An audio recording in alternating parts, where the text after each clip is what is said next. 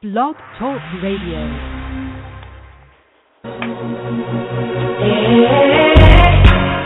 Thanks for tuning in to Let's Face It with Wil Strayhorn and Friends, one of the most informative and entertaining talk radio shows today. From social issues and trending topics to sex and relationships, no subject is ever taboo. So join us now for real people, real topics, real talk. Let's face it.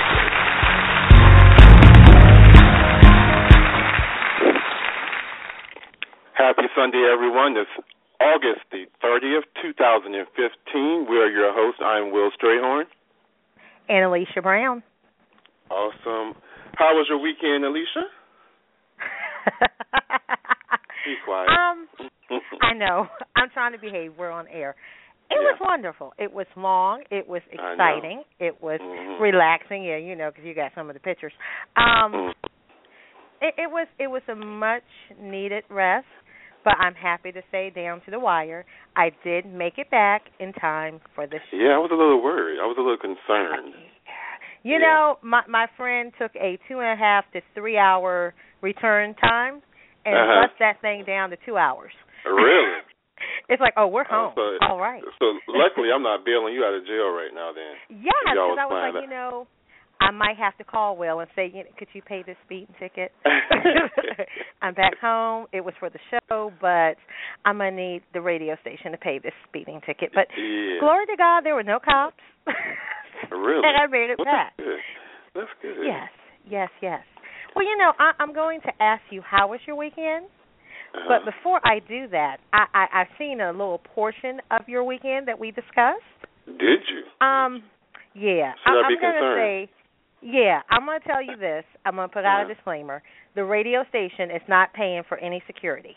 So if you want to put out a pic like that, you just have your own proper security for all the people that are going to want to attack you. So with that being said, how was your weekend? My weekend was pretty good. It was pretty good. Anything exciting happened? Let me think. Okay. No, it really didn't.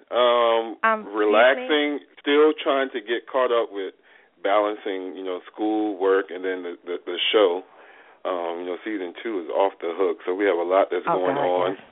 Yeah. Luckily, we started with our wonderful intern who is doing an awesome job. Brandy Hines is Brandy awesome. She's amazing. Yes. So she's cut down a lot of the stress. Yeah. Yes. I like when you're happy. That makes me happy when you're happy. Thank you. I'm happy. But see, no, I'm not going to let you get away with that, Wil Strayhorn, because you're missing something about the weekend. Okay. Well, I think you're talking probably about the promo shoot that I did today, which was actually just partial. It's a partial shoot because my photographer, he's under the weather, so we just did a couple because I have an event coming up at Hampton University, and they're requesting a promo pic, updated pic. So I just did those, but actually I'm still working on losing weight. The pictures that I plan to take, those are going to be hot. Those are going to be really hot. So, well, if they're any worse than the one you just posted on Twitter, those are close. I'm going to need you to keep that to yourself. These are going to be some nice body pics. Yeah. Oh, God. Yes. Well, okay, from all the female listeners and all of my female friends, I'm just going to put the disclaimer out. Please don't email me. Please don't text me. I don't want to hear any more Wil Strayhorn comments. None. Because every time you put a little picture on Facebook, oh, Will is so cute. Oh, Will is so attractive. Oh, Will is so handsome. I don't want to hear it. Thank you. So that's all. Thank you. I'm just putting out that disclaimer. We ain't paying for your security either. I'm going to tell you that. All right. So just be careful. But, of course, the show would not be the same without our wonderful co-host. Yes, we want to bring them on now. Yes. And, of course, they're always doing exciting things and fun things on the weekend. Yes. So, we need to, well, no, I'm not going to try to keep up with them because, we got too much stuff going on. So, first of all, I want to welcome Danielle, and I want to know, how was your weekend, Danielle? Hey, Alicia. My weekend was wonderful. So my client is launching her company on Monday, Gifted Boutiques, and I spent the entire weekend helping her get launch ready. So starting tomorrow, she will be promoting she has accessories, clothes, and it's accessories, shoes, and clothes for a cause. So she's going to be selling some items and donating part of her proceeds to the domestic violence cause. So I'm really excited about her company, her brand, her mission, her vision, and I'm looking forward to her making tons of money and telling the world about me. Yay! Girl, won't he do it? Yes. Yes. You know, I will add that little piece I forgot to add. That was the highlight of the week. You know, Will, we always talk about when you're launching things, and, of course, you know how you are. You're always trying to do 800 different new things. But I think that is the most beautiful thing about just walking in your gift and helping other people. You know, and having the courage to walk in your gift is real big thing. Yeah, once you get that, everything else is crazy. But the reward is when they take a hold of that and you see them launch. I mean, man, it just makes I've had that a few times. Actually, I think it was a few weeks ago, Nate Whitfield interviewed DeMarcus Taylor. And this guy has been awesome. You know, I've been keeping account of him. He's actually working on 2 books now and a few events for this year. Wow. So that's kind of awesome. Yes. So I love that. And Danielle, do people on the show get a discount for your clients if we patronize? The first week there's a 10% discount. So if you go to giftedboutiques.com, tomorrow you get 10% off of anything that you buy on the site, as well as you're also donating 10% to the domestic violence cause. So you're saving some money while helping some people. Exactly. You can't go wrong. So go there. Use the shop. So, Will, I'm just going to need an increase, and you know, you could write that off as a tax donation. You know, that was given to. Any particular number that you want me to run through to see if it gets approved? Okay, never mind. Shay, how was your weekend? I'm just going to go on, because that's amazing. My weekend was fabulous. It was full of faith and family and friends. I had my cousin's wedding and a girls' night out, and women's Bible study just started up again for the fall semester. So it was just good. Really, really good and refreshing. All right. Well, let's see. How was your weekend, Liz? My weekend was pretty good. It was pretty busy. So I stepped away from Richmond today, came to my parents' house, relaxed. My mom cooked me a nice home-cooked meal, so I'm good. I'm happy. It's a good weekend. Did you go fishing? Did you go fishing? I'm blessed. I did. I went fishing last night, but the fish I caught I had to throw back in because it was too small. And is that a law? You have to throw them back? Yeah. I don't know if it's a law per se, but they make it like it is a law, so yeah. So you rip their mouth out and then you just throw them back. See. I'm just trying to figure out the compassion and all of that. Okay. Because you're making me feel bad for the fish I ate this weekend. I'm just joking. So terrible. And, of course, I say the best for last because I know he's going to make me laugh. Nate, how was your weekend? Hello, everybody. I tell you, this has been one weekend. You know, I'm always in and out of jail.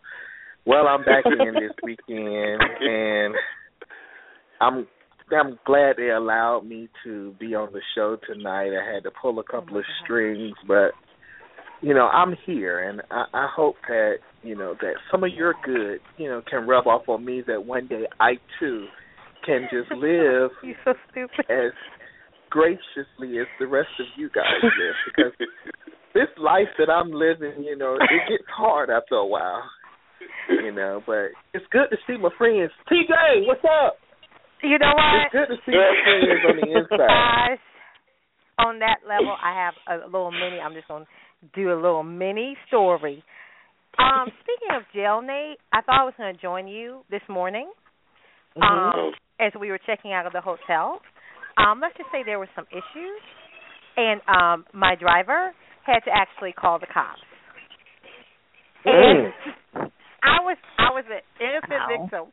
So all I did was come out my room with my little luggage. Okay, we about to go back to the family reunion, and I'm just like, everybody just standing around. I said, okay, the police, what happened? But fortunately, see, God is good, and this is some encouragement to you, Nate. When all the fussing and fight was going on, I was in my room, and when I came out, all the argument, dispute, the cops and everything, that was finished. So, see, I didn't get in all of that. So, see, God will make a way. God will make a way for you, Nate. You're going to get released. Even if it's just the work release program, you're going to get released one day. So hang in there, my brother.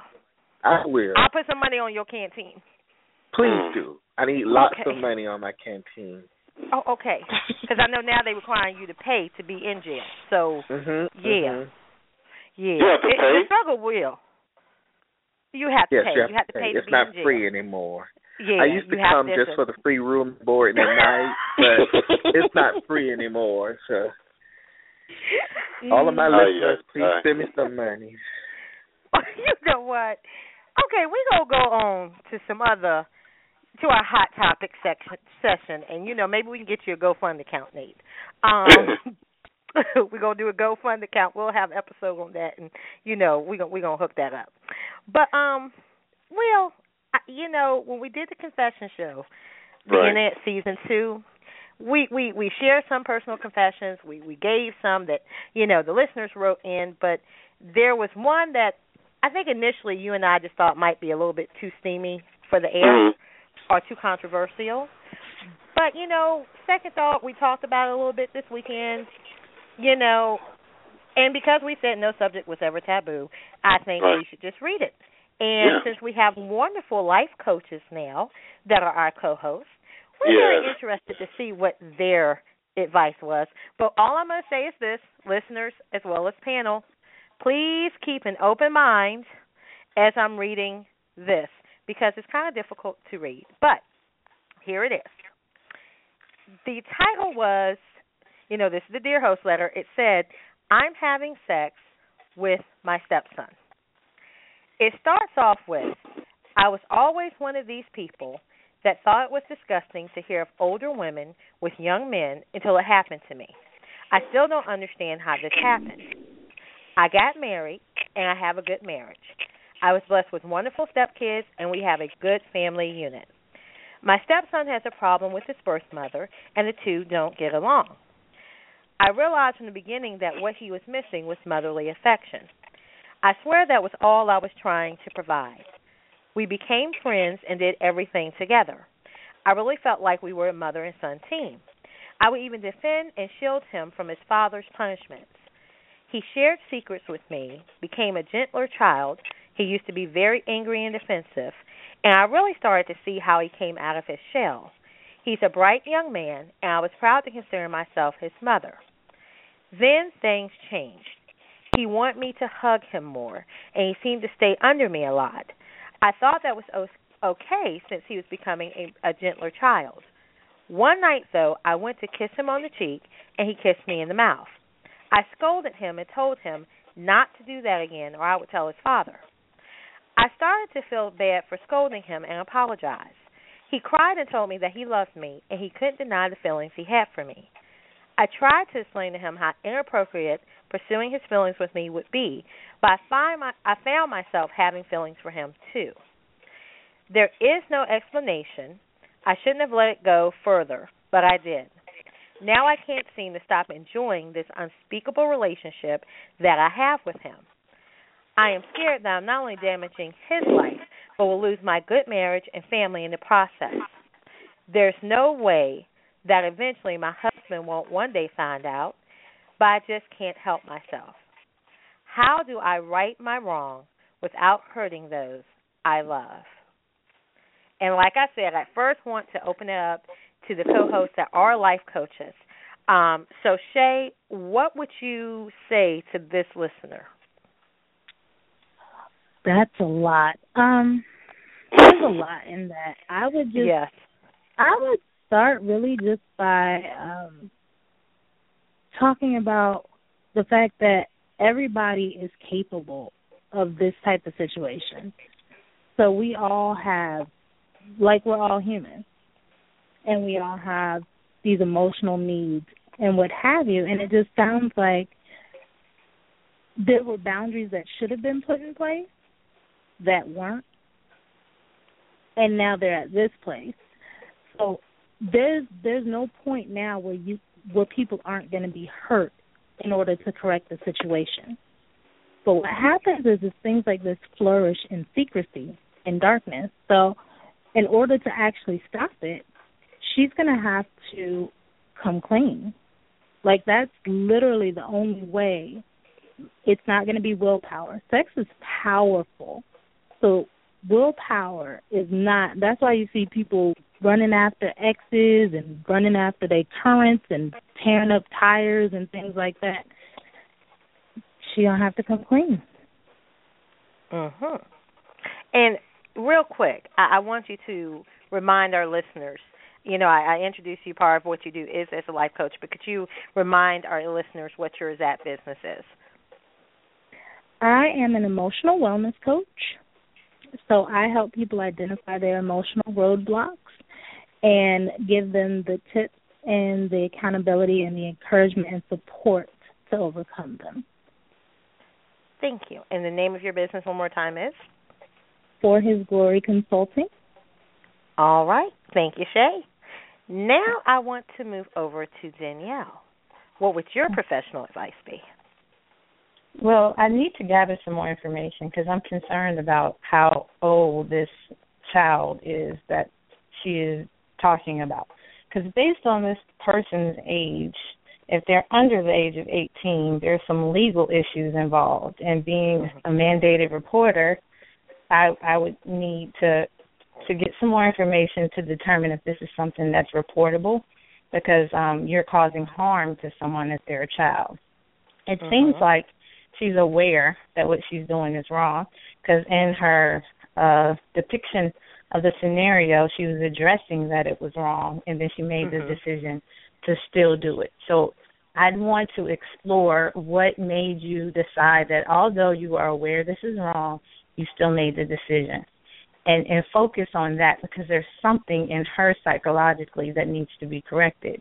And she needs to seek counseling from a certified therapist to work through whatever that something is.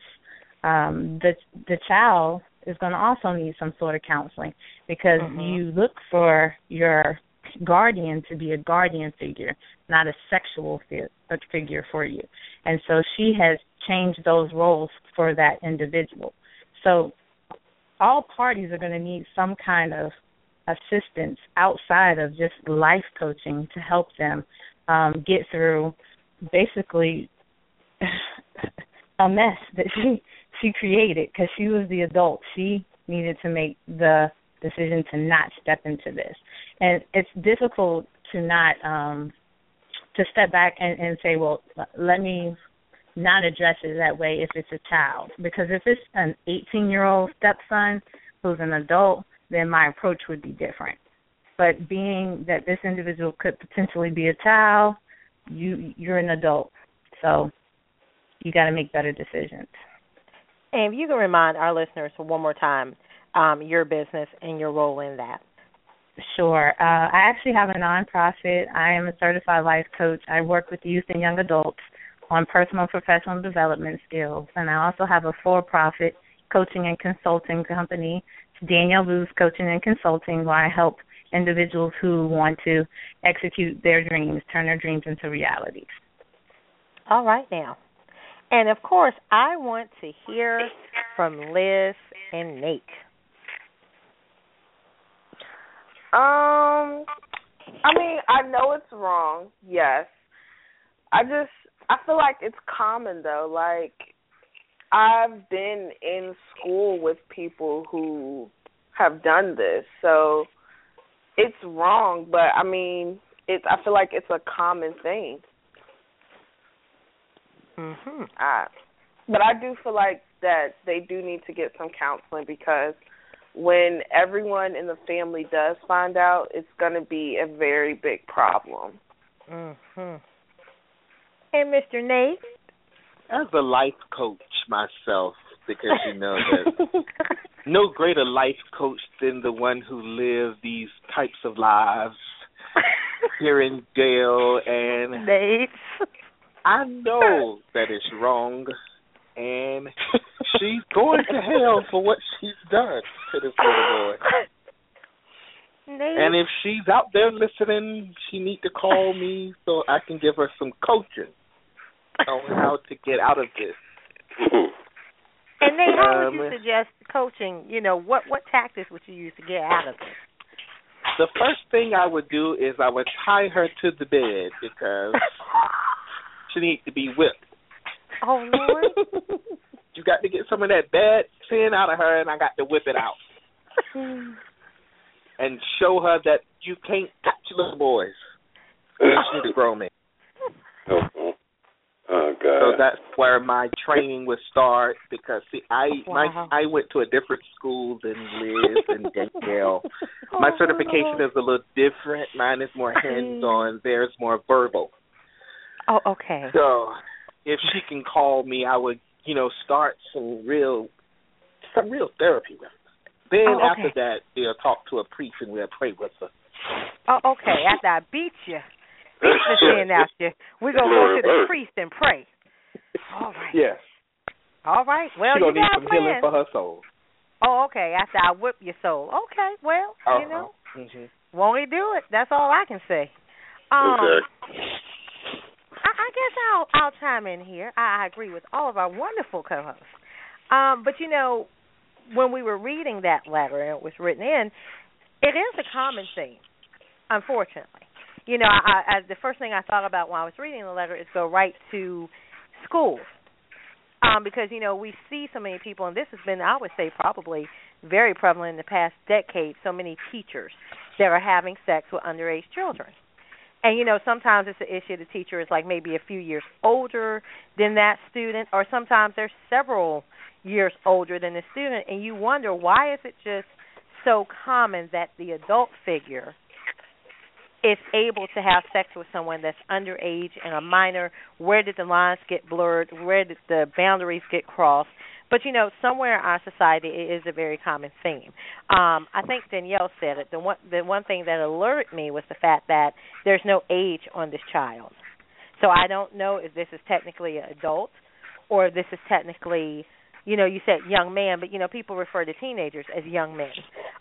So that is what I think bothered me the most. Either way you look at it, there's going to be some problems. There's going to have to probably be some counseling and things to deal with, not just the individuals, but also the family as a whole unit. But at the same time, what age is this child? So those are some of the things that alerted me. And I agree with everything that everyone else said. Mr. Strayhorn, did you want to weigh in on this?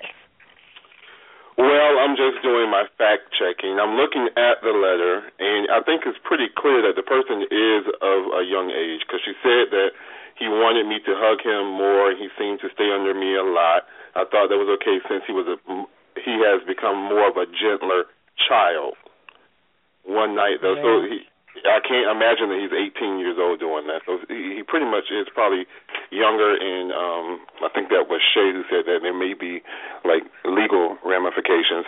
But absolutely, I just definitely know that at this point, I think Shay also said that there's no other way but to come forward with it and just deal with what's going to have to be dealt with.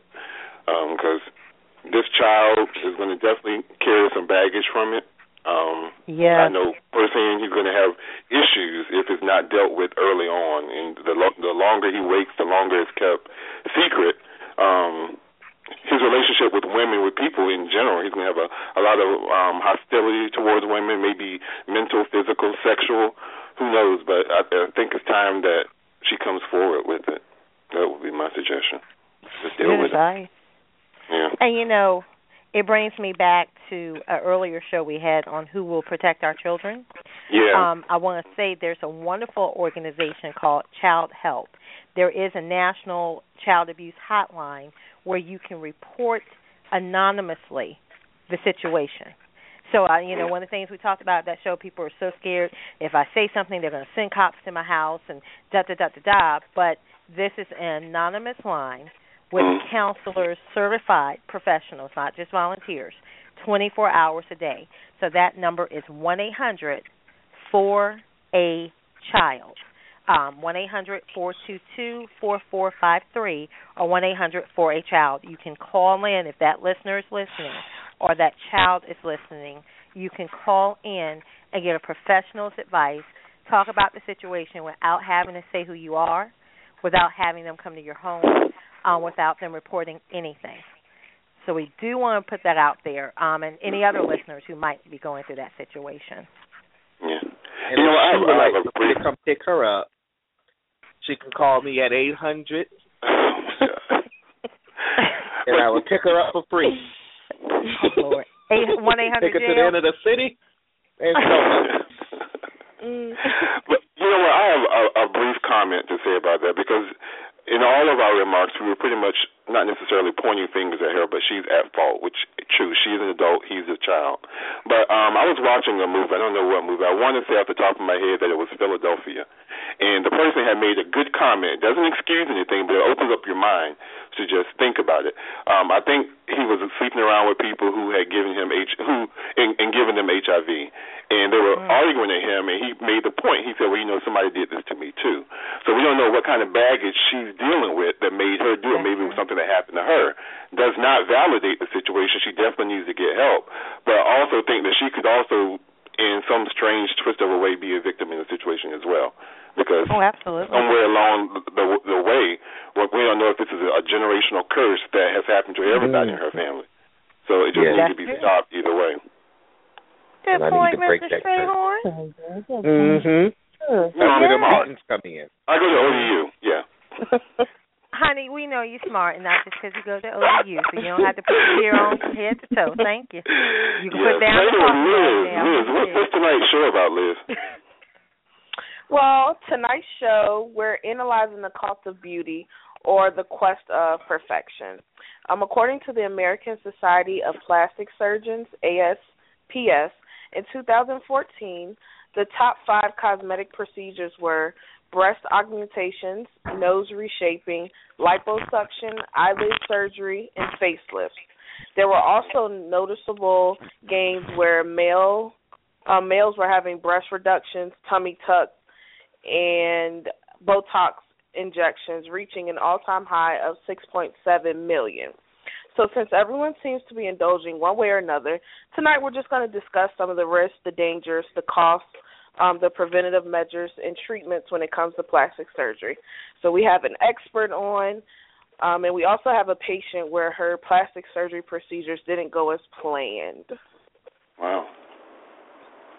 Awesome. So you guys, we got to take a quick commercial. So right after this commercial, we're going to start that conversation. And we want all of our listeners to know that you can call in and speak with our guests. The number here is 713-955-0793. Again, 713-955-0793. We'll be back after this.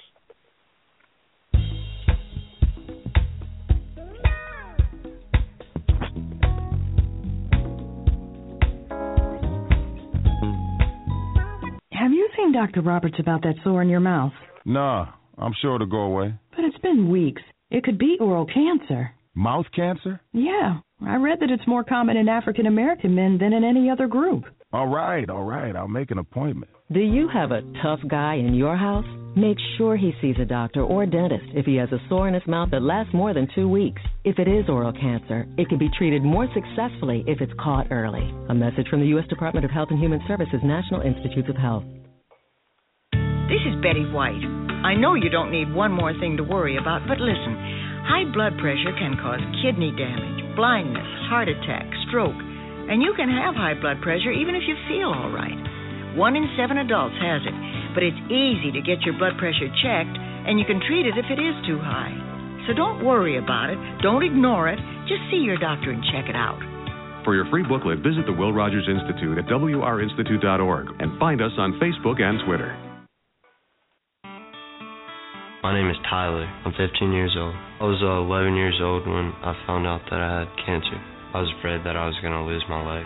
For Tyler, a bone transplant meant the chance to live a normal life. If I hadn't had the transplant, I would probably have a prosthesis. But the transplant let me be a normal kid again. You have the power to donate life. Be an organ, eye, and tissue donor. To find out how, go today to donatelife.net.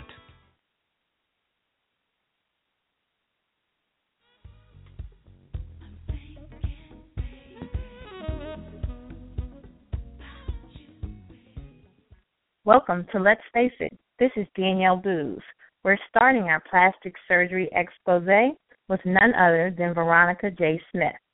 Ms. Smith is a certified surgical assistant who received her master's degree from Eastern Virginia Medical School and her bachelor's in psychology from Virginia Commonwealth University. She's the wife of the rap artist 8th Wonder.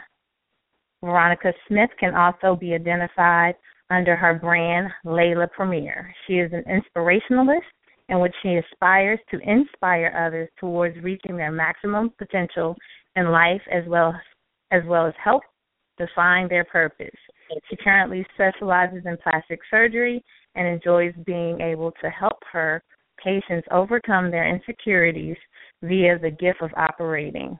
Her tagline is, "Fire big and move beyond yourself." Please help me in welcoming Ms. Veronica Smith. Hello. Hey, Veronica, how are you doing this evening? I'm good. How are you guys? I'm doing wonderful. So your life professionally involves plastic surgery daily. Can you share from your expert opinion what plastic surgery is and why it's more than just a simple cut with a knife? I surely can. So a lot of times people mistake the word plastic surgery or the term plastic surgery as involving some sort of plastic or man-made substance or material. Mm-hmm. But the actual term plastic surgery comes from the Greek word plastikos, which actually means to mold or to shape.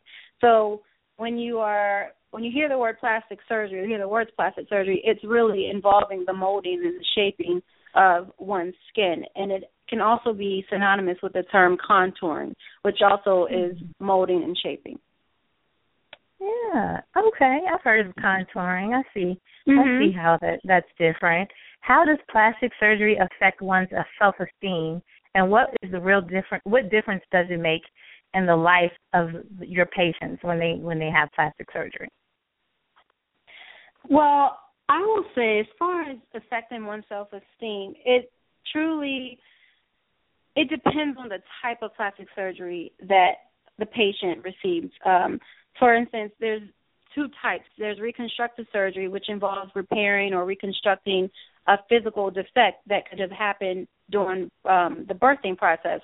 So, like as a young kid, you could have a brachial plexus disorder where the baby's arm was maybe pulled too tight or too hard during the birthing process, causing the nerves to cause the arm to hang and not be able to be mobile. So, like, that's a birth defect. So that would be reconstructive. And if someone wanted to go forth with repairing a birth defect disorder, that would be considered reconstructive. Well, the other side of it is cosmetic surgery, where it's self-elective, and cosmetic surgery is normally toward aiming the patient toward a better-looking appearance and improving their self-esteem. So typically, when you're referring to self-esteem, a lot of times it's more so geared toward cosmetic surgery. A patient may want to enhance the way they look via their chest area, so they want to improve their self-esteem by getting implants.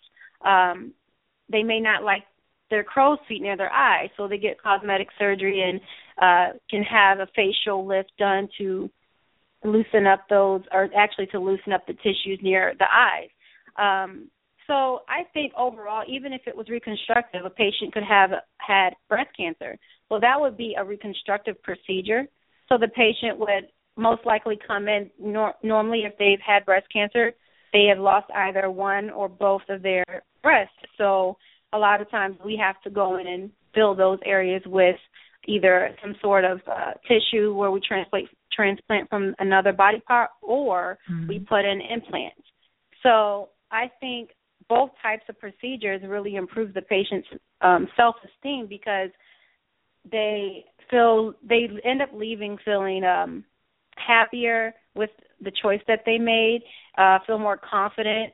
So I think overall plastic surgery definitely increases the patient's esteem. Good evening, Ms. Smith. This is Nathan Whitfield. I'm sorry? This is Nathan Whitfield. How are you? Okay, how are you? So your profession is often associated with vanity.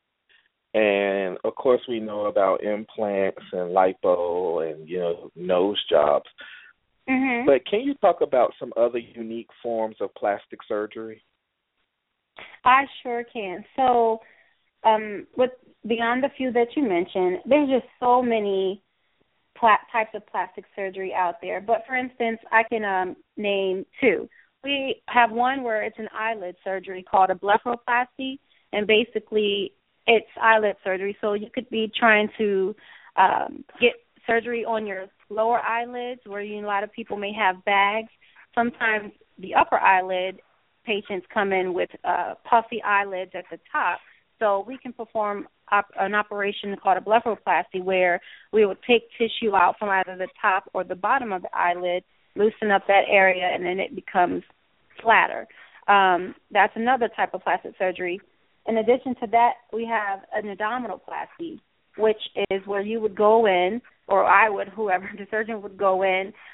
It's somewhat synonymous to liposuction. However, with liposuction, you only use these little probe-like tools called cannulas, and they kind of go in and out of the abdomen, whereas in an abdominoplasty, you would have an incision made vertically or transverse, depending on the technique that either the surgeon or the assistant decides to use.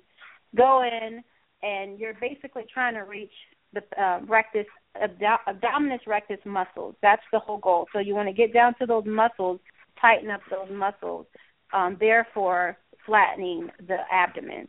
So that's another type of plastic surgery that's often done these days where people come in, they want flatter stomachs, they get an abdominoplasty plus liposuction done.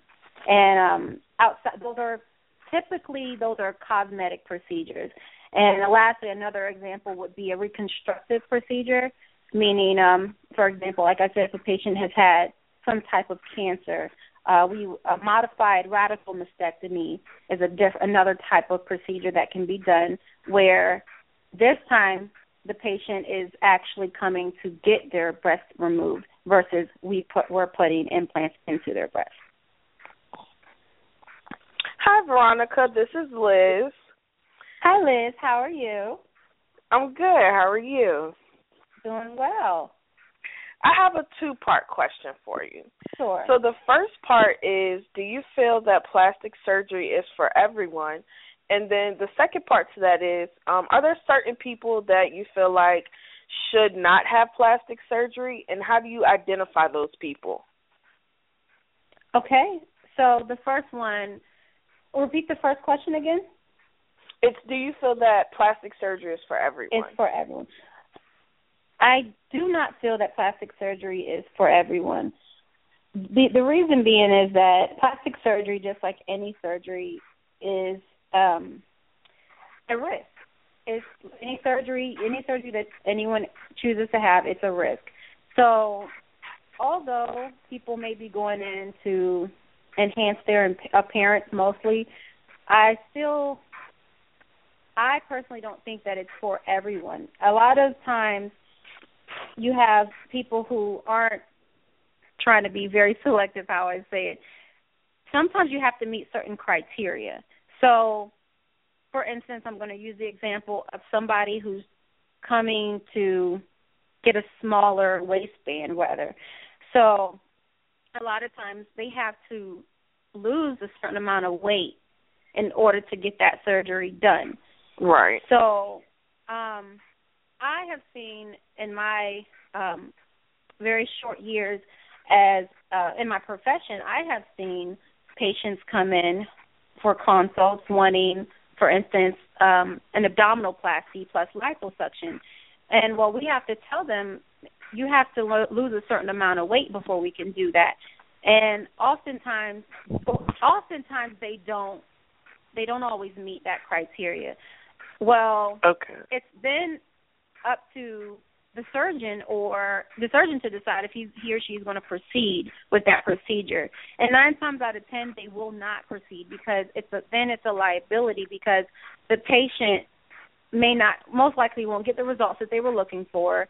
They can blame the surgeon for that, although they were told beforehand to meet the criteria.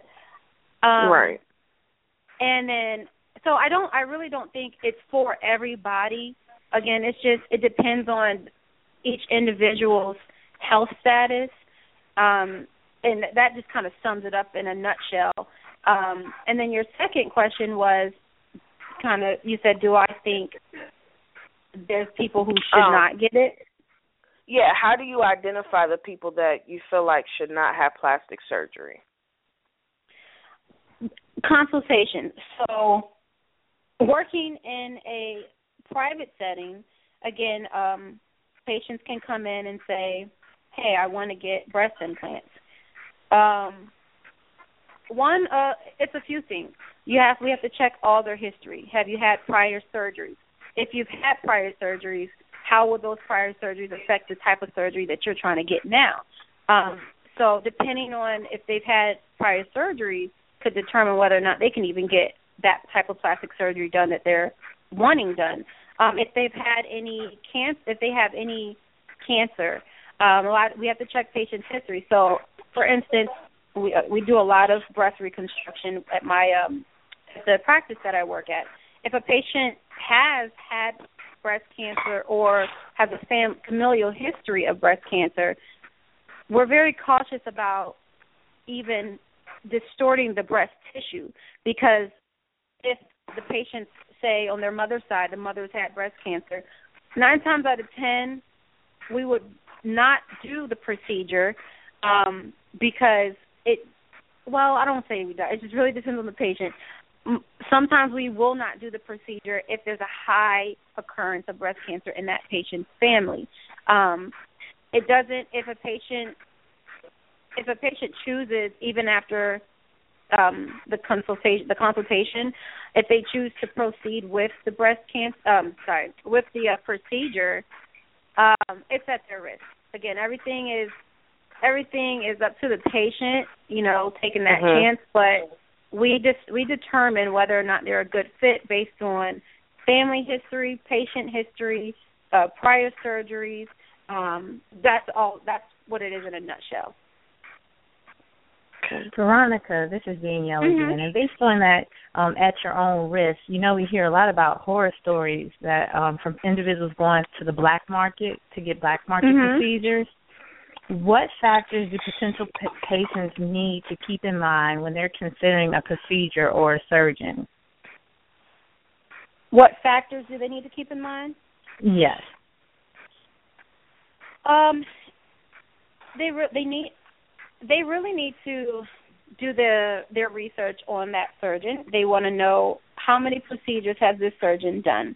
And then once they know how many procedures that surgeon's done, what were the outcomes? Were there any infections? Infection is the number one thing in surgery that you want to be careful of, because even any bit of infection can cause what we call septic shock, and that can kill a patient. So a lot of times they need to be careful they need to do their history, researching the surgeon's history. How is their infection control? If there's a high infection control, don't go with that surgeon because they may not be the best fit. If there's a low infection control, okay, that's good. You want to go a little further into detail. Mainly, I would say one of the big factors is checking the surgeon's surgical procedure history. How long have they been in practice? Have they had any suits against them, and for what procedure? Is it this procedure that you're going for, that the patient's deciding to go for? So those are some things that they can keep in mind. So, Veronica, because most insurance companies will not typically cover these type procedures unless they're deemed, I guess, medically necessary, many potential patients are choosing other ways to save money. What is your expert opinion concerning these options? My expert opinion concerning those options would be to avoid those at all costs. And it all goes back to you're putting your own body at risk of getting infection again. Infection is a big thing in the surgical field because, like I said, any line of infection, something such as like MRSA, things like that, it can spread and eventually harm the patient. And as a health professional, health provider, our number one thing is do no harm to the patient. So if the patient decides to go to an unlicensed facility, what have you, or unlicensed individual, that's their choice. My expert opinion, don't do it. Again, you're putting yourself at more risk for bodily harm. And again, I am under oath to do no harm to the patient. So are there any legal ramifications for having these surgeries overseas but doing follow-up appointments in the United States or corrections in the United States? I'm not certain if there are any legal ramifications going overseas and coming here. However, I would say that there are. I don't know of the legal documentation out there right now for that. Typically, I will say that there has been, in my observation, I have had a patient who has had a procedure done overseas that has come into a facility that I worked at, and we kind of had to work around somebody else's, for lack of better terms, mess up. Exactly. And you can. It does depend on whether or not, again, the surgeon decides to take on such a task. If it's been a patient that has had work done overseas, it's all. It is based on the surgeon's preference whether or not they're going to kind of clean up somebody else's mess. Okay, so Veronica, there are many everyday people that do not have the financial resources to pay for the plastic surgery that they seek. And, a lot of times they go different routes. So are there any price options or payment plans or alternate, considerations versus going the black market route? There are. I know a lot of times patients, like you said, they can't afford the procedure straight out. And depending on the individual's financial circumstance, a lot of times there are companies will offer, depending on the practice you choose to go to, but they will offer where you can make payment plans using a certain credit card they have, and then you have a certain amount of time to pay that off. But it depends on the individual's financial background and financial status, whether or not they would qualify for something like that. Okay, and what options exist for those who need corrective surgery after black market procedures? Again, that would be dependent upon the insurance company, because at that point, then you have to determine to what level and extent the surgery that they had caused, if it caused any harm to them. If it did cause any harm to them, then now it's an issue between them and their insurance company. A lot of times, if it wasn't a pre-existing issue, insurance companies most likely will not cover that.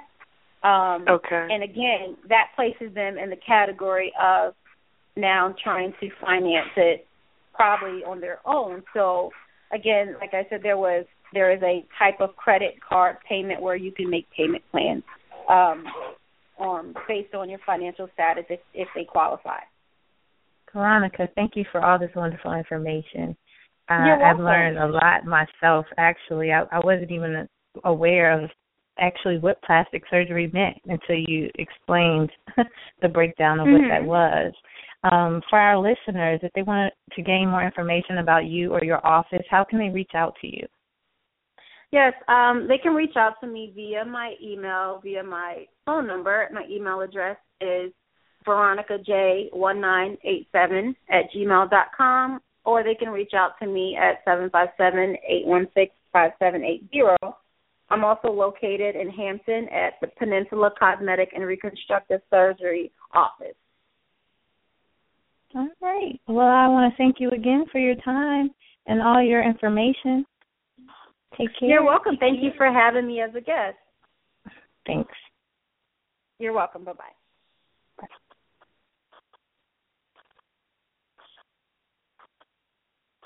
That was wonderful information to hear. I mean, I learned, I think, so many facts and so many things that, like you said, Danielle, I never knew about plastic surgery. So very interesting. But I want to tell the listeners, again, we have to take a quick commercial. But the phone lines are still open, 1-713-955-0793. And if you have a question, you're just going to press 1 to be live on the air. And when we come back, we're going to hear from an extraordinary woman by the name of Reva Black. Reva is going to share with us her plastic surgery experience and then some of the unfavorable results. So we definitely want to take the time and hear that story.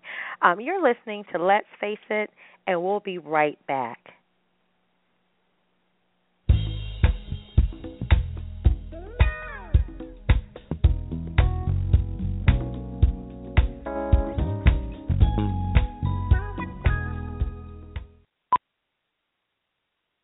Hey, y'all. Cedric the Entertainer here with Niecy Nash, taking a break from shooting The Soul Man to introduce you to Patience. Hi. Patience is a patient at St. Jude Children's Research Hospital. Families never receive a bill from St. Jude for anything because all the family should worry about is helping their child live. St. Jude won't give up until they end childhood cancer, sickle cell, and other deadly diseases. Because of you, there is St. Jude. Learn more at stjude.org. So you see, son, good manners are very, very important. Someday, many years from now, when you're a grown-up, you'll be a man. And when you are, you should be a gentleman. Do you want me to go through it one more time? Yes. Yes, please. Yes, please. Exactly. Always say please, thank you, you're welcome, and excuse me. Sit up straight, hold doors open for ladies. If a door's shut, then knock first. Don't burp, don't swear, don't speak with your mouth full, don't reach across people's plates, keep your elbows off the table. What table? And don't interrupt. While we're at it, don't stare, don't use foul language, don't call people names, but do remember people's names. Always share your toys, play nice, and cover your mouth when you cough or sneeze. On the bus, give up your seat to anyone who has trouble standing. Bottom line, treat others the way you'd like to be treated. Got it? Got it. And stop picking your nose. Most parenting is hard to do in just 2 minutes. But spending just 2 minutes twice a day making sure they brush their teeth is easier and could help save them from a lifetime of tooth pain. For fun 2-minute videos to watch while brushing, visit 2min2x.org. That's 2min2x.org. A message from the Partnership for Healthy Mouths, Healthy Lives, and the Ad Council. You're listening to Let's Face It, one of the hottest talk radio shows on the web. Are you looking for more exposure for your brand, product, event, or special story? Let's Face It Radio is the place for you. We're also seeking guest experts specializing in sex and relationships, health and wellness, politics, law, spirituality and religion, just to name a few. Looking for low-cost marketing opportunities? Well, look no further. We offer multiple advertising campaigns via website ads or audio commercial opportunities played live during the show. Visit www.letsfaceitradio.com and complete the appropriate contact form for more information.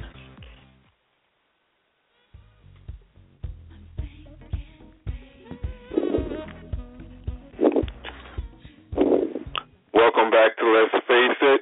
I'm your host, Wil Strayhorn.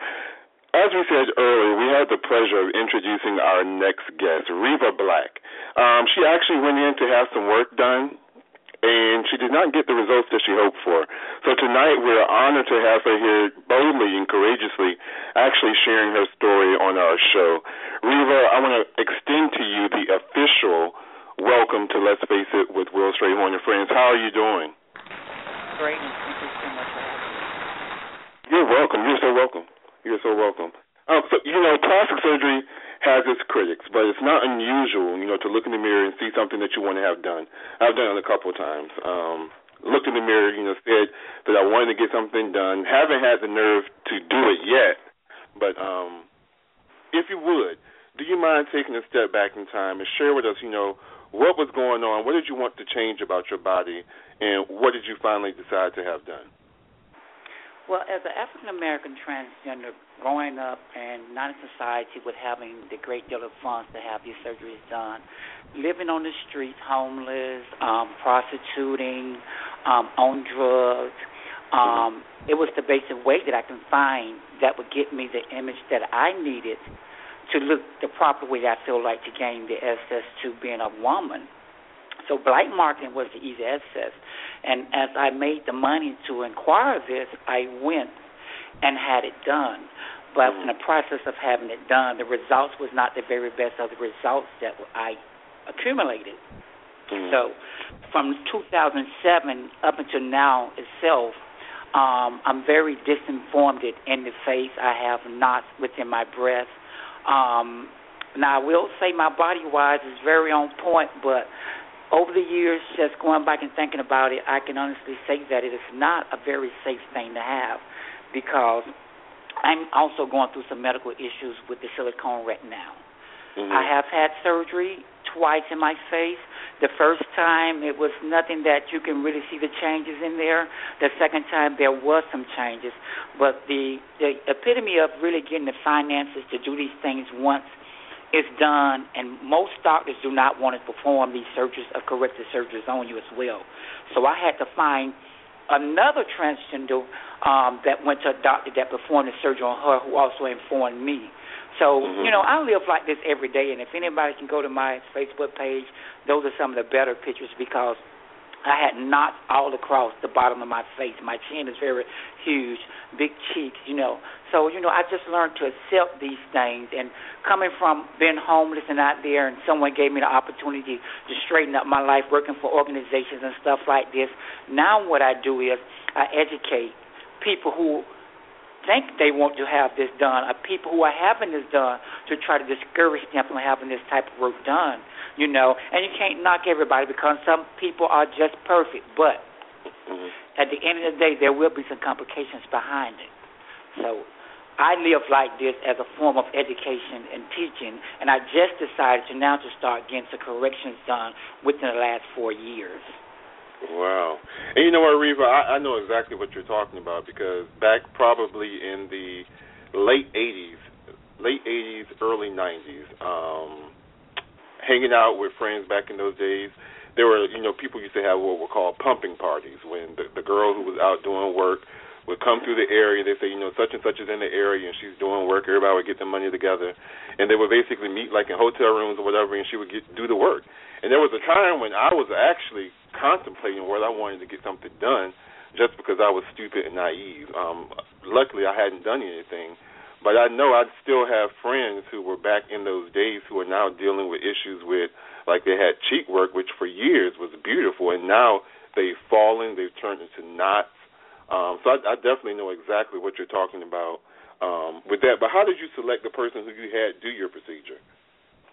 Well, actually, I was starting to do shows at a time, and I was at a club, and the majority of the girls that was there already had the work done. Just like you said, when they have the pumping parties, they were saying, well, this individual was coming in town, and she does the work, and she charged very cheap for your face, and that was the first thing I've got done with my face. She's very cheap. And I guess the more the girls is, the cheaper it is. And then the girls who have previously have been pumped, they get discount by the more girls they bring, and I was one of the ones that they brought. So my issue was with my chin was I had a very deep cleft in my chin, and this individual tried to get that cleft out, and it seemed like it wouldn't come out. So the more and more they pumped from all the sides, up and up under, It left a deformatory once it kind of swells when they do it, but once the swelling went down, it was very, very wide and huge. Mm-hmm. So at that point, I said, okay, I'll leave it alone. Then I went to another girl who said, well, I give this form of medication to reduce it. Well, when she tried to put the medication in to reduce it, it left a knot in my chin as well. So the deformatory actually just grew and spread it to the point of, oh, wow, what am I going to do? And then when I finally got the funds to try to find someone, it was like no one wanted to touch me. No one wanted to even go in and fix it. So, that's a struggle itself right there, trying to find the right doctor that will go in and fix it. But it's mostly from older girls that have been, pump, and they know these girls, and they get discount for doing it, so they introduce the new girls to it, and that's how it basically started with me. Exactly. So did you watch this for a while when you were in the room? Because I know back in the day there were people that would actually go like in groups and they would just sit around. So there was never anything that like triggered in your mind, this is not something that I should be doing. What was your setup when you went on? What did you see? What was their experience like? Well, there was nothing to see because this individual was kind of private. She didn't want anybody in there with her. Okay. So it's like you were the only one in there when the work was done. Okay. So, I'm assuming by the other girls that I see that, okay, they look fabulous. I'm going to look fabulous too. I was just one of the ones that didn't get that fabulous look, from this individual, And a lot of people ask me, well, why didn't you report her? Why did you do this? But I look at it as this. I took the initiative to go in there, so I was just as wrong myself by going to get it done. Now, if I would have researched it or someone would have probably told me, well, even though this isn't for you or anything, but I'm looking at the show life and I'm looking at the street life and I'm looking at all these girls with these nice looks and bodies and breasts, and that's all I see. Okay, well, I want it too. So at the mindset I had, well, I'd not go for it, And I'll eventually be honest with you, the sad part about it is, even though I got my face done first and messed up, I went back to get my body done from the same person, which internally, which miraculous, it was great, you know what I'm saying? But in the long run, I really shouldn't have done any of it, and I would advise anyone not to do any of it. But, like you said, back in the day, that was the most cost-effective way. It was really cheap.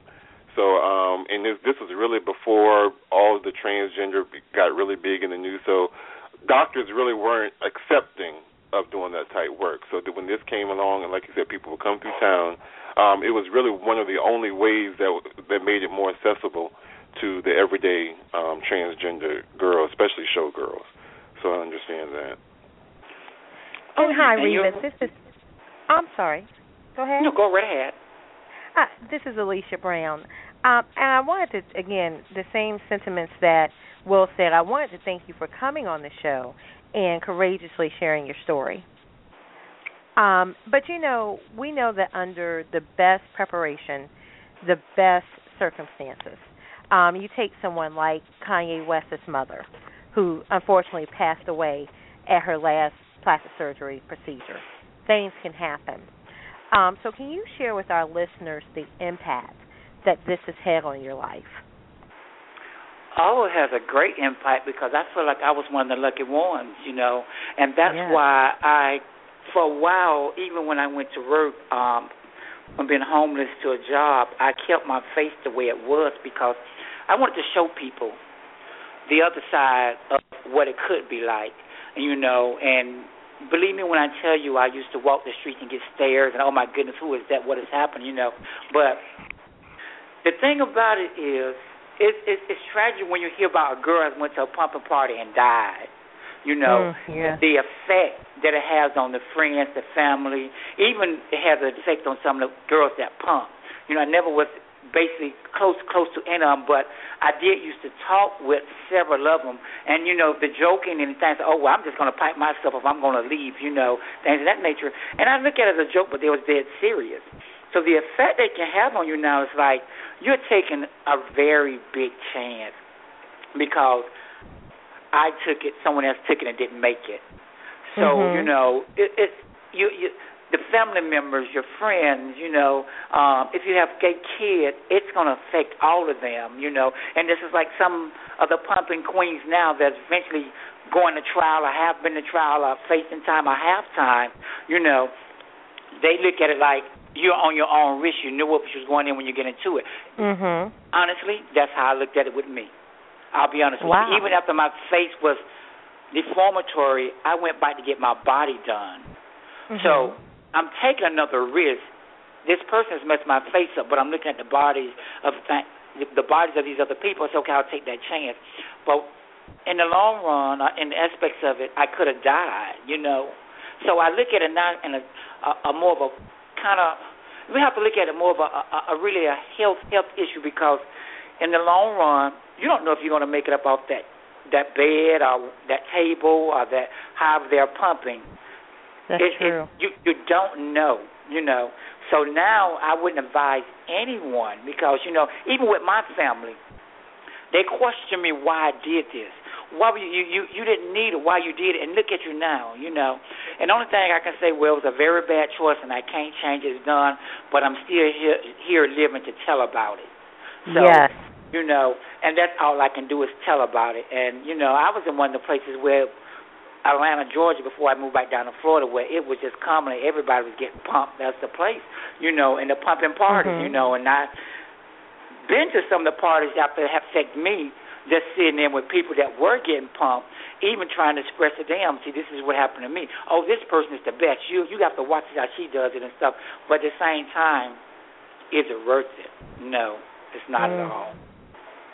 And, a lot of times when we're listening to the stories, the horror stories, we hear of all type of crazy things that they're pumping in people. I know one, they said there was some type of grade cement that they were doing for the injections.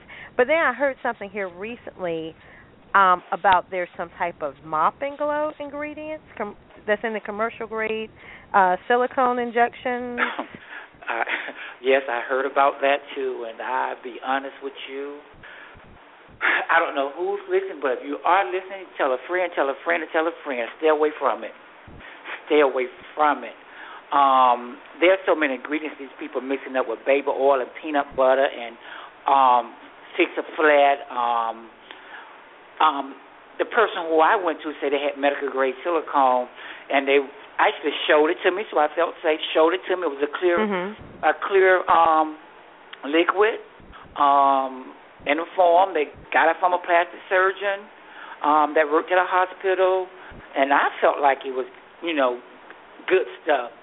But here now lately, I'm having complications, and no matter whether it's medical grade, whatever toxin they're using, it is not good at all. Not good. And not to get too much in your personal business, just what you would like to share.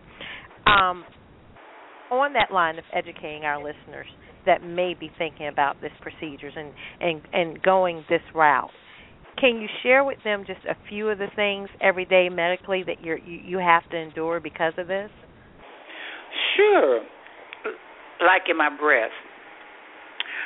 I had the perfect breast, I'll be honest with you. I'll call them the perfect breast. But now they are falling. I have knots in them, like my behind. In my hips. Silicone has fallen down my leg, my cheeks, as we were speaking of cheeks earlier. As the longer you have it, they do fall, so it's gravity. And what you need, if the girls say, I'll pick up, but I wouldn't dare get a pick up, I'd rather let them sag until I can get it out. So these are things. When it comes to the breast, my heart, I have issues with my heart right now because of the silicone. Sometimes my breathing is an issue, So these are things that's very seriously. I just went and had, actually I'm going to have a biopsy done of my breast right now. But the purpose of that and the reason of that is because of the loose silicone, because of the knots that are in my breast. They don't know if they're cancers or not. So I don't know how that's going to come out, because now they're talking about they might have to remove the seal, but they can't find a doctor to remove it because it is loose silicone. So I don't know how that's going to come out with me concerning trying to get that done. So these are some things that are very important and that can, your health, and I mean, it can wear you down. Wow. Mentally as well. I imagine. And I have to ask this one question. Again, we're not pointing the finger at all, but I know there's going to be listeners that are going to ask it, and you alluded to it yourself. The question that's going to come up, if you knew in the beginning there were complications and something wasn't right, and this is more of going from your heart, what your thought pattern was for anybody that may still be there, why did you go back and further your request for additional work to be done? Finances. Okay. You're living your ability, and it goes back to when I was homeless, when I was out there on the streets working, when I was out there, doing these things to try to survive, And in order to survive at that time, it was like most of the men that was freaking were like the girls that looked like girls for hips and butt and breasts. So I went back because it was a situation that I was in, trying to survive on the streets, So at that point, I really didn't care because if I did care, I would have stopped when my face was deformed. I actually went back to do my body and my breath, and it's more of my fault. It's nobody's fault but mine, and I can't fault anybody.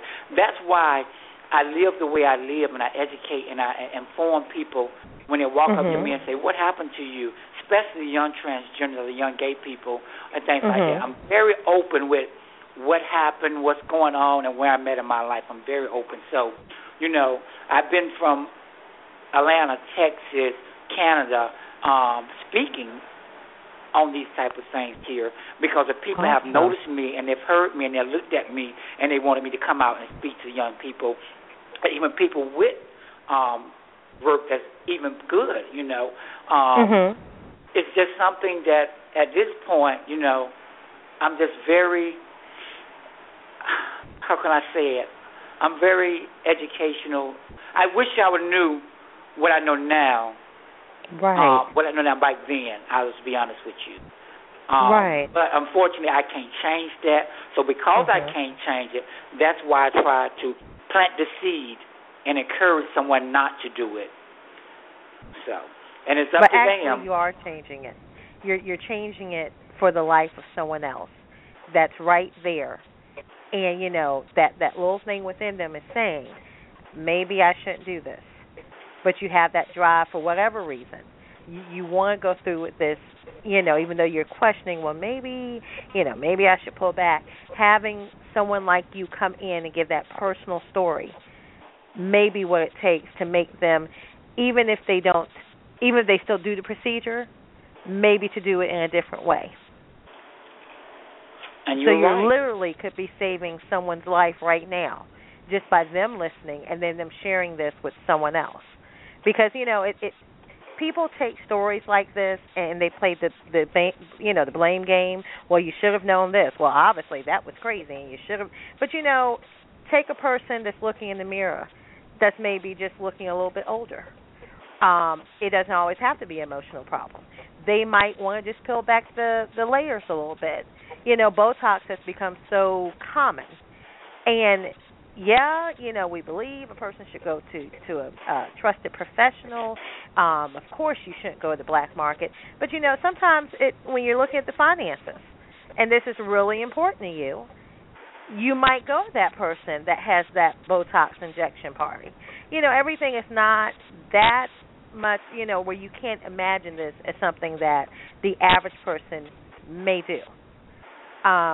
So, again, kudos for actually sharing your story and using this as a teaching and educational opportunity to help other people. But, of course, I have to ask this question. If you had to do it all again, and I mean just any of it from the smallest procedure, if there's just one part, of your body that really bothers you, and you just said, I'm not going to do all this work, but I'm just going to do one thing, would you consider plastic surgery? If you could reverse the hands of time, would you have left everything alone, or would you have done it? And if you would have, how would you have done it differently? Oh, I would have left it alone, and I would have waited and got the funds up properly, however, and went to plastic surgery and had it done properly. Okay. And I stress that because now, just like I say, it's hard to find doctors to correct something that a board-certified plastic surgeon didn't do. I mean, I went to like 6 different doctors before I actually found someone to even attempt to do it. And his attempt the first time wasn't even anything to help me, really. So that's how bad I was. It was the second attempt that I went to another different plastic surgery that attempted to do it that brought the results out just a little bit much better. And I'm going back to another plastic surgery next year again. So I would have actually went to a board-certified plastic surgery and had it done. Okay. And I imagine there's no way to prosecute those people for what they've done. Well, I'm going to be honest with you. I wouldn't want to prosecute the person who done me because I played just as much at fault in it as they did. Okay. Some people would. I wouldn't. You know, I look at life as we know right from wrong. We know what's wrong. We know what's right. So I'm just as wrong as that person was. So eventually what I do feel like those people that are doing these type of things some type of way, it comes back to hunt them in some form, fashion, some type of way. And maybe they may just stop it, you know, and have the person stop it. I don't think so. But somewhere down the line, someone's going to get hurt, and they're either going to end up in prison or they're going to stop. But me personally, I wouldn't. I played just as much part as that person did. Wow. Hi, Reva. This is Nathan Whitfield. How are you? I'm great.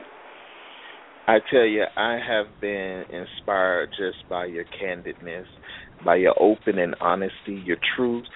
It has really inspired me, and I hope it has inspired others and of our listeners. But I want to ask a question.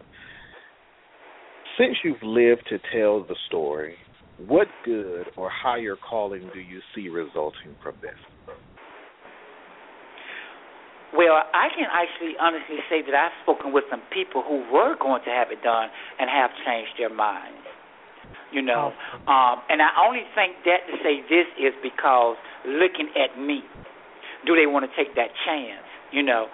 So before I had any one of my surgeries, I can tell you I was wide and spread with knots all on my face and stuff like that. So even if you were to see me, you would say, what the hell happened here, you know. I would have killed that person because they have come to me like that. Pardon my language, but I think the truth of the matter with me was, in order to get that point across, that's why I never had surgery. I left my face and everything to that point for a while, for a long time. So it was to show and teach, but at the same time, I want you to see what could happen to you if you do this, you know. Exactly. And so it was, I found the calling for me, and I have to say it because when I was out on the streets doing the things I was doing, I didn't have it anyway. And an organization took me in off the street, took me into a home when I was homeless, helped me get off the streets, helped me get a job, a decent job. I became a director. I funded a nonprofit in Atlanta before I moved to Florida.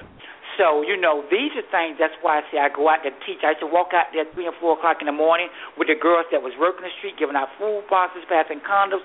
Also, letting them look at me, especially because Atlanta was one of those places where the girls come from New York, California, and they come down just to work. And these girls just travel just for this type of thing. And I was known for that too. So in the process of meeting these people and doing these things, I was giving them, look at me. Do you actually want to be like this? Stop. You know what I'm saying? And it was like, who did your work? I don't want to go there. Well, it can be anybody's work. I won't give that person a name, but it can be anybody's work is what I'm trying to tell you. So guess what? Well, girl, you're right. I'm not going to do it. Oh, my girlfriend was just trying to tell me we was trying to get this money up because the girl was coming through. She asked for $500 and not this and this. Well, don't do it. Save it. Do something different, you know. Get your hotel. Find a job. You know, get your apartment, but don't do it. And I have reached some people, and that's the good thing about it, you know. It's a good thing when you can call me and say, I want you to come to this conference and I want you to speak on, you know, your silicone, you know. That means someone has noticed me enough to say, okay, this person has been through some struggles and we want them to speak about it. That's why I don't mind speaking about it. I like to be noticed like that. You know, I love to be noticed like that. And are you aware of others that this may have happened to? Oh, yes, plenty. So for our callers, I just want to stress this, our listeners, I want to stress it one more time. What's the greatest advice that you could give to someone that may be considering doing, you know, the plastic surgery or the body work or going to the parties to have this type of surgery done? What's the best advice that you would give to someone? I would tell them to really think about this, really think very seriously and hard. Think long term. Think complications. Think if you was just don't do it. Don't do it. Sometimes the struggle is hard, but I prefer for you if you got to make $10 a day and take $2 a day and save it for the next 10 years. Just go see a board certified surgeon. Do it. You know, do it. Exactly. Because the outcome of this now in the long run is not going to be cute. It's not going to be cute at all. So, Reva, for anyone that would like to contact you personally to hear about your story or maybe to tell your story, what's your information? What's your contact information so someone can reach out to you? Well, they actually can hit me up on Facebook, which is Reva Blake, or you can email me, which is Reva at 10@AOL.com, and I'm going to repeat that. It's Iman, I-M-A-N, Reva, R-E-V-A, the number 10 at AOL. Or you can hit me up on Facebook, which is Reva Blake. And the reason Reva Blake, Reva Iman Blake is my stage name. Reva Iman is my legal name. Mm-hmm. So that's why I say Iman Reva 10 at AOL, or either Reva Blake on Facebook. Reva, I tell you, I really appreciate you for coming on tonight. You are a living testimony for what you've been through, and just to shed light and truth and give it a perspective. We really appreciate you for being a friend to the show and coming on the show, and hope to hear from you again. Most definitely. I thank y'all for having me and speaking my story. And I hope it reaches someone that's listening out there to know that there's a better way than underground plastic surgery. Awesome. Thank you again. Yes, thank you. More than welcome. Have a good night. Well, you're listening to Let's Face It Radio. We're going to take a quick commercial break, but when we come back, we're going to hear from Shay Malone and her special guest that will introduce an often unheard of therapy that can not only be addressed in issues of anxiety, sleep disorders, and other medical conditions, but can also reduce your plastic surgery recovery time. So stay tuned to Let's Face It Radio.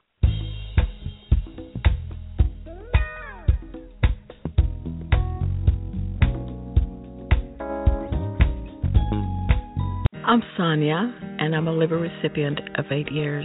The doctors diagnosed me with end-stage liver disease. One of the most difficult things was the fact that I was not able to drive anymore. Life after transplantation is transformation. I have a very good life. I love my life. You have the power to donate life. Be an organ, eye, and tissue donor. To find out how, go today to donatelife.net. Peekaboo, peekaboo, smile. Smile, buddy. Come on, smile. Oh, honey, he's still not smiling. Maybe he's not a smiler. Yeah, maybe he's just not a happy baby. Maybe he's just being a boy. You know how boys are. Or maybe he's teething. Oh, poor baby. I think his gums hurt. Maybe he's just tired. Or maybe his tummy hurts. He didn't eat that much. Maybe he's not ticklish. You think maybe he's scared of the dog? Maybe he'll outgrow it. Maybe it's a phase. Maybe he just doesn't like smiling. Maybe he has autism, and we can definitely do something to help. Maybe is all you need to find out more about autism. No big, joyful smiles by 6 months is one early sign. Learn the others at autismspeaks.org/signs or see a doctor today for an autism screening. The sooner it's diagnosed, the better. And it can make a lifetime of difference. Brought to you by Autism Speaks and the Ad Council.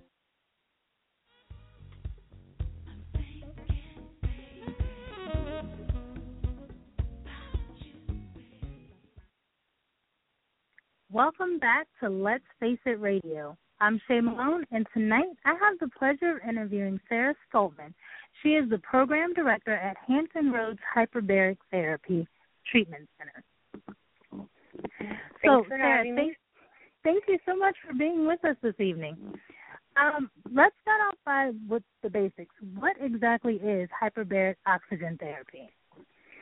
So people that are a little familiar with hyperbaric oxygen therapy think that Michael Jackson slept in one, or a lot of athletes are using them, or divers use them for the bends. And those are all correct, but it's gaining a lot of popularity around the country. Hyperbaric oxygen therapy consists of breathing 100% oxygen under pressure. You're inside of what's called a chamber, and you're at simulated depth anywhere from 15 to 50 feet below sea level. When you breathe 100% oxygen, it forces the oxygen to dissolve into the plasma, and it saturates all the tissue, fluids, muscle, everything in the body to help promote healing. Oh, wow. That sounds intriguing. So tell me, so I come in for a treatment, and what do I do? So when you come in for a treatment, you're going to change and do a 100% cotton scrub. You are going to be in an oxygen-rich environment, so it's very important that there is nothing that can cause any static or friction. We will take your vital signs before you go in. Once you go in, we shut the door. It's kind of like you're sitting in a small airplane. You have other seats beside you and other patients. And the first thing that you'll notice is that you have to pop your ears. So for the first 5 to 10 minutes, every 30 seconds or so, you'll just have that feeling, and you can yawn or swallow. Once you get to pressure, you're going to wear what's called a hood, and that administers 100% oxygen, and you're breathing 100% oxygen for 60 minutes. During that time, you can read, you can watch Netflix, or a lot of people just fall asleep. But it doesn't put you to sleep. No. A lot of people, though, if they're detoxing or they're just finally resting after their crazy, hectic lifestyle every day, a lot of people just tend to kind of pass out in there. Once the 60 minutes is over, they will start to decompress, which is the same kind of thing. You just kind of feel the popping in your ears. You come out, get your vitals, change, and go home. And it's about 90 minutes when you walk in to when you leave. Okay. That's something I might actually be interested in trying, especially since you said after a hectic lifestyle and resting. What are the benefits of hyperbaric therapy? Well, for pre- and post-surgery, hyperbaric can help the body recover 30 to 50% faster and help you return to your normal lifestyle a lot faster. Hyperbaric helps to reduce swelling and bruising as well as inflammation. It reduces the risk of infection in the incision site. It has minimal scarring. What you would typically, let's say, depending on the surgery that you're getting, the surgeons are getting pretty good at, having minimal scarring. But for larger surgeries, what would be a 6-inch scar could be a 1-inch thread line after using hyperbaric. Also, there's a huge reduction in pain. People that would normally take 6 months to recover are recovering in a little bit more than a month, and they're able to get back to work faster. So it's really interesting, and it's just breathing the oxygen.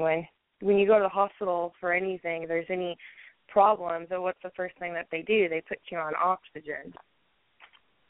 So it's very interesting. So if someone has surgery and they're interested in using hyperbaric therapy for their recovery, would that be covered? Is that typically covered by their insurance company? It's not. There are currently 14 indications in the U.S. that are covered by insurance. A lot of those are gas gangrene, diabetic ulcers, carbon monoxide poisoning, post-radiation injuries, facing amputation. What we do a lot of indications that are not yet covered by insurance but are being used in other countries as mainstream medicine. So the hospitals probably won't treat you if you're just getting surgery, but what we're called an off-label clinic, so we're a private pay clinic, and the hospitals charge insurance about $1,500 to $1,800 a treatment. We charge $150 a treatment. And how many treatments would a patient typically get? Depending on the surgery, most likely 3 to 5 treatments. It's really good to get a treatment before your surgery, helps to prevent from any hypoxic tissues, and then you would get 3 to 4 after, and you would want to come in every day. And also, if you're able to physically walk and come in the day of surgery after you're done, the earlier the better. So we're talking about maybe a week or two with going before and after, and a significant reduction in recovery time and healing a lot better, basically. Absolutely. Ideally. So are there certain circumstances that somebody would not be a good candidate for the oxygen therapy? Yes, there are some relative contraindications. They aren't absolute, but there's something that we have to be very careful. If you have COPD or you had lung surgery in the past, the pressure may not be the best thing for you. If you are on certain chemotherapy drugs, the treatment may cause some problems. If you have a history of grand mal seizures, it can actually trigger a seizure. If you're diabetic, you just want to make sure that you're controlled, because one treatment can actually drop your sugar up to 100 points. And I think that's it. Other than that, it's pretty safe. And I'm sure you'll do a thorough intake. Absolutely. We actually, patients would have to get cleared by our medical director, and he actually writes a prescription for the treatment. And I know when I talked with you while we were deciding to do the interview, you were telling me a bit about some of the cosmetic surgery where people aren't healing as well as they thought they would. Yes. Some people should. do not have the best circulation, and so they're just not. Their incision continues to be swollen. They continue to be in pain. They continue to carry a lot of edema, and it's not healing right. And they may not be a smoker. If they are a smoker, then you have even a greater chance of not healing properly. So they go in for something to, make themselves feel better, and then they get the surgery and they feel worse than before. So that's something that hyperbaric is definitely beneficial for as well. And if you have any kind of infections or there's bacteria, hyperbaric will kill that bacteria. So if you didn't know about it before, but then you're finding that you're not healing as well, hyperbaric therapy is a good option at that time as well. Absolutely. If you were to go before and after surgery, it's kind of a preventative thing. And but if you're not healing right, then it definitely will still help you. Sounds amazing. I do know. I mean, oxygen has so many beneficial properties. You mentioned before some of the things that insurance does cover. Would you mind going over a few of those again? Just some of the other things other than pre and post-op surgery that hyperbaric therapy is really helpful for. Yes. So for the insurance-approved indications, there's gas gangrene, carbon monoxide poisoning, post-radiation injuries, and sudden hearing loss is one of the newest indications. What we treat in our facility, we do a lot of neurological indications like stroke, concussion, post-concussion syndrome, dementia, We have a lot of chronic pain patients with fibromyalgia, neuropathy, RSD, Lyme disease, children with cerebral palsy or autism, Crohn's disease, ulcerative colitis. It's really amazing all the things that hyperbaric oxygen can help. It's really you're helping the body to heal itself, and it's healing from the inside out.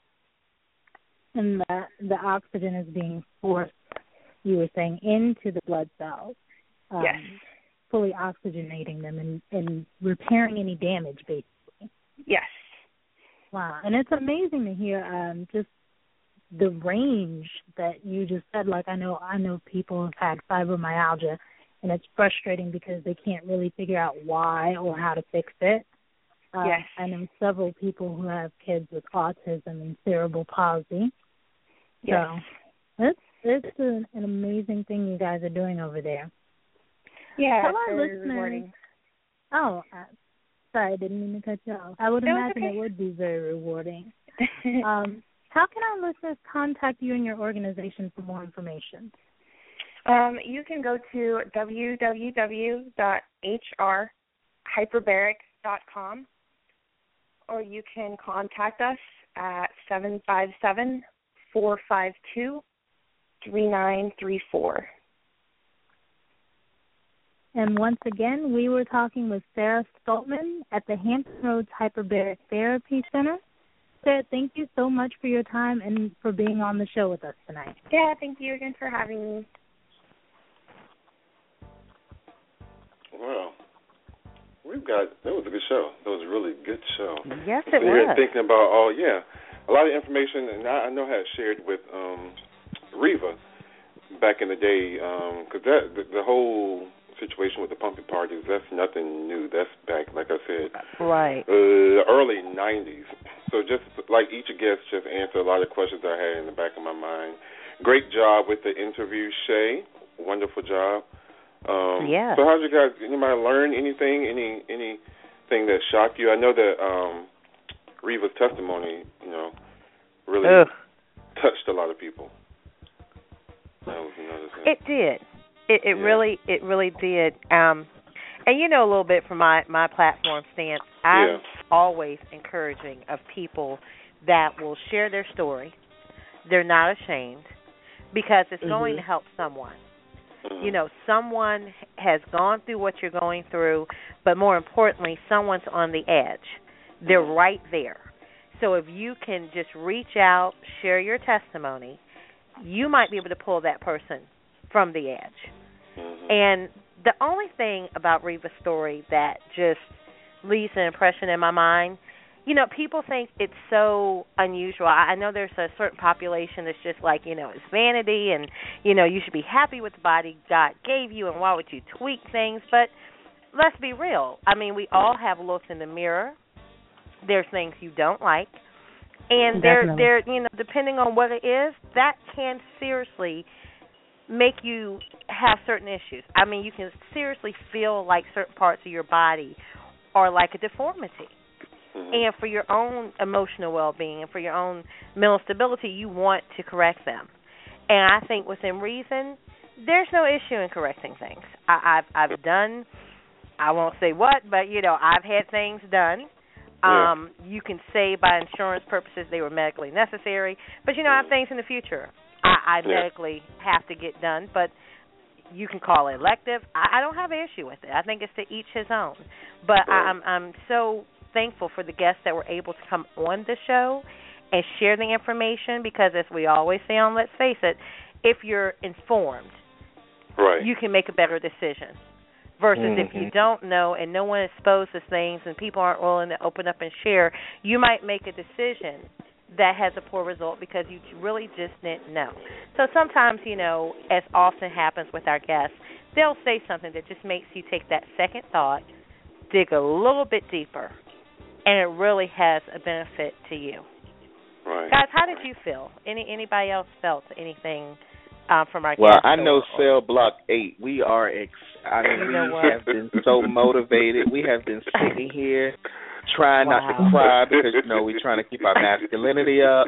But we have been so inspired by tonight's show, especially Reva. She really inspired us. A couple of them wanted me to get Reva to come into the facility, but I've already told them we cannot do that.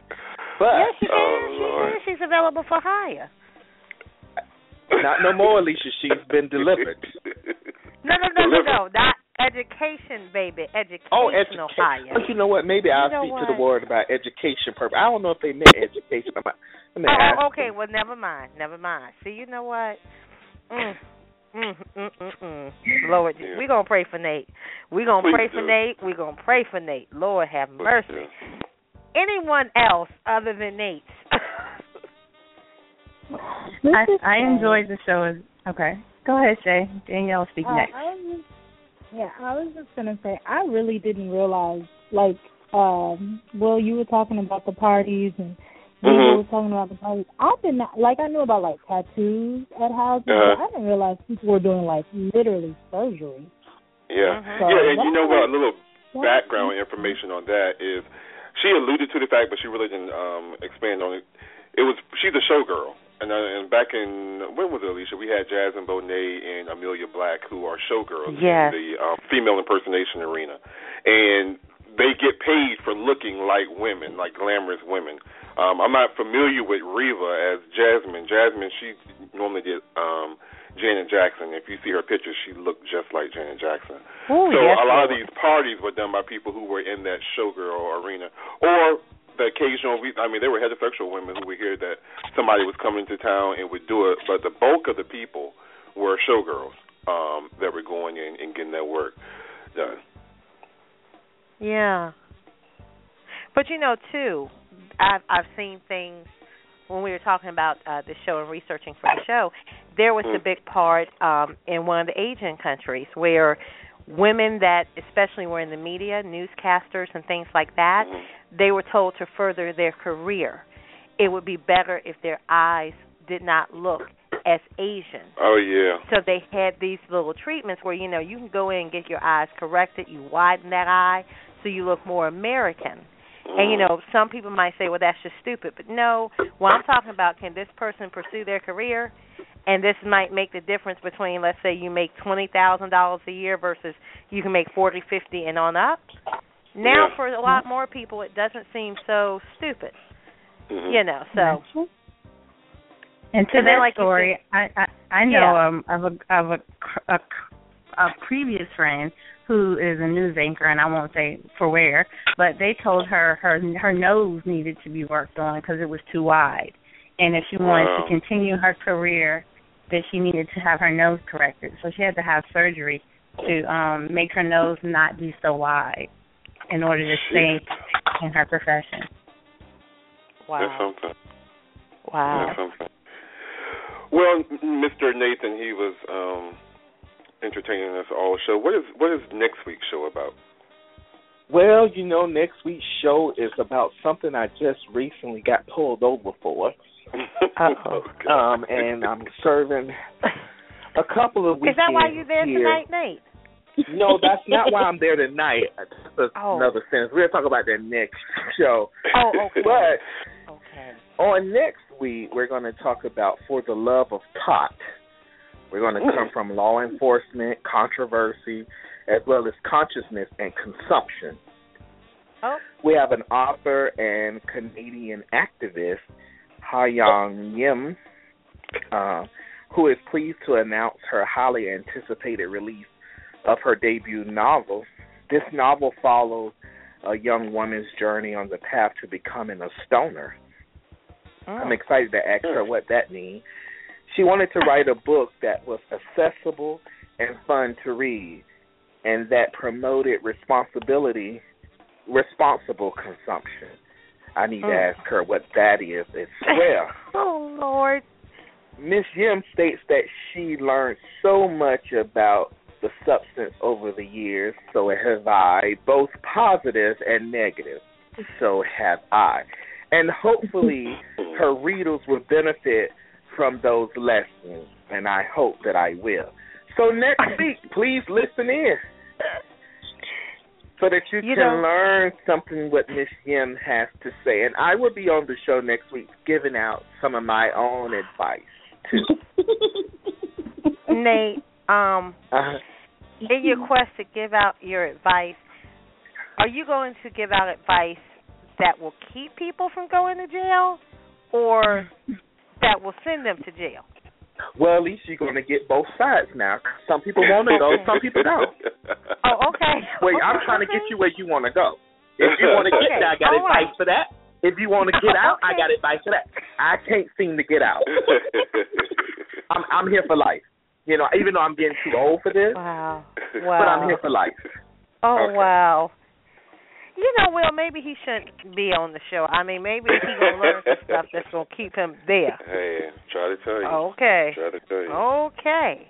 Well, that's going to be interesting because, you know, we do have a lot of the reform marijuana. You know, there's a lot of things I thought Virginia went past. That might be the next thing Virginia passes. That blows my mind, but I don't know. And, you know, there is quite a profit in there. I just want to throw out this question, and y'all can ding me later. Could anyone see themselves, I want to say, except for Nate, actually owning one of those distilleries that offers marijuana if it was legalized? Oh, yeah, definitely. LFI marijuana. What'd you exactly. say? LFI pot factory. I like that. Yes. You know, I should have said except for Nate and Will. Lord, why we gotta put the Let's Face It brand on the marijuana? Hey, really? LFI is gonna be huge, don't baby. taste the marijuana. I tell you, Alicia, that's a good question. You know, I guess the word would be once it's legalized, because you know, as you know, I own one now. Okay, we're gonna go. Are we going to a commercial? No. But we ain't going to call the law enforcement because I don't want you to get in trouble. Well, you're there already, so it don't make no difference. Your sentence is already long enough. It'll just be a few more years. But I'm trying to get this concept. Will to put something. So we got LFI pageantry. We got LFI makeup and hair. We have the radio station. I'm trying to see how the consumption of pot could go with all the other entities. Because after doing all of that, you need something to relax you. I thought that's what the travel part was for. No, that's for vacation. You don't really relax on vacations, Alicia. But you know what? You normally have to take a vacation from what? Oh my God! Now that you said, okay, I brilliant. You know, I'd probably share too much on the radio station. That's what gets me in trouble. I had my first trip to Jamaica. I'm a former cruise person, love cruises, you know, wanted to go to Jamaica forever, found a great deal on Jamaica cruise, went to Jamaica.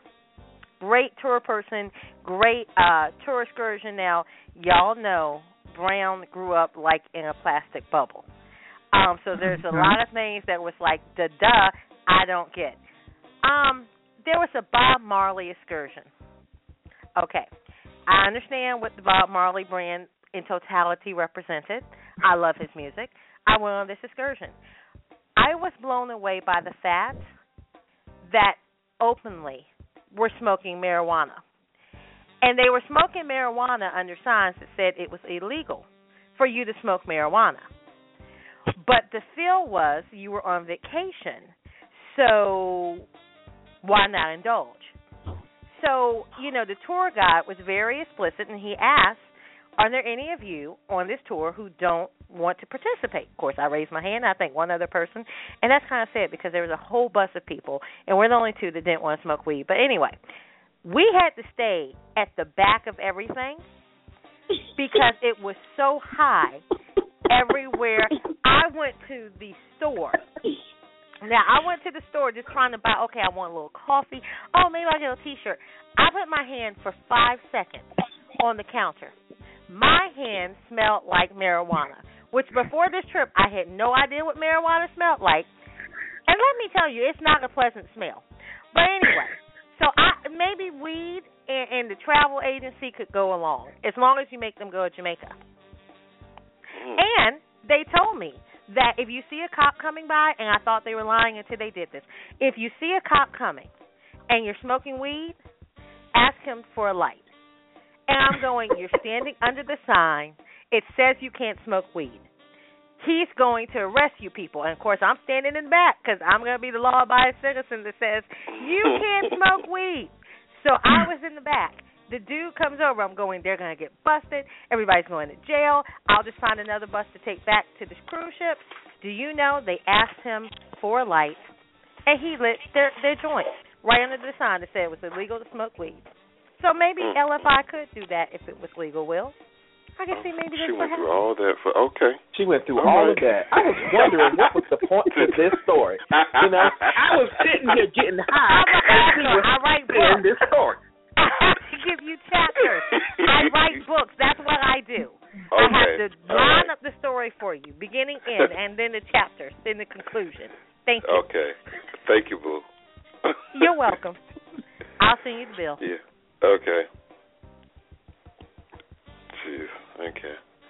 Yeah. Well, Alicia, do you have something that you want to tell us? I know I don't, Will. Are you all sure? My secrets from this weekend, all my secrets from this weekend, I'm keeping with me. And if I share any of them, that will be a whole future episode all by itself. Thank you. Oh, okay, perfect. Well, well, make sure that everyone tunes in. It's going to be another great show next week. Until next time, I am your host, Wil Strayhorn. This is Alicia Brown. Danielle Booth. Liz Garrett. I love y'all. Yes. Yes, be blessed. We hope you've enjoyed this episode of Let's Face It with Wil Strayhorn and Friends. We ask that you visit www.letsfaceitradio.com for up-to-date information on future shows, special guests, advertising opportunities, and exciting interactive ways that you can be a part of the show.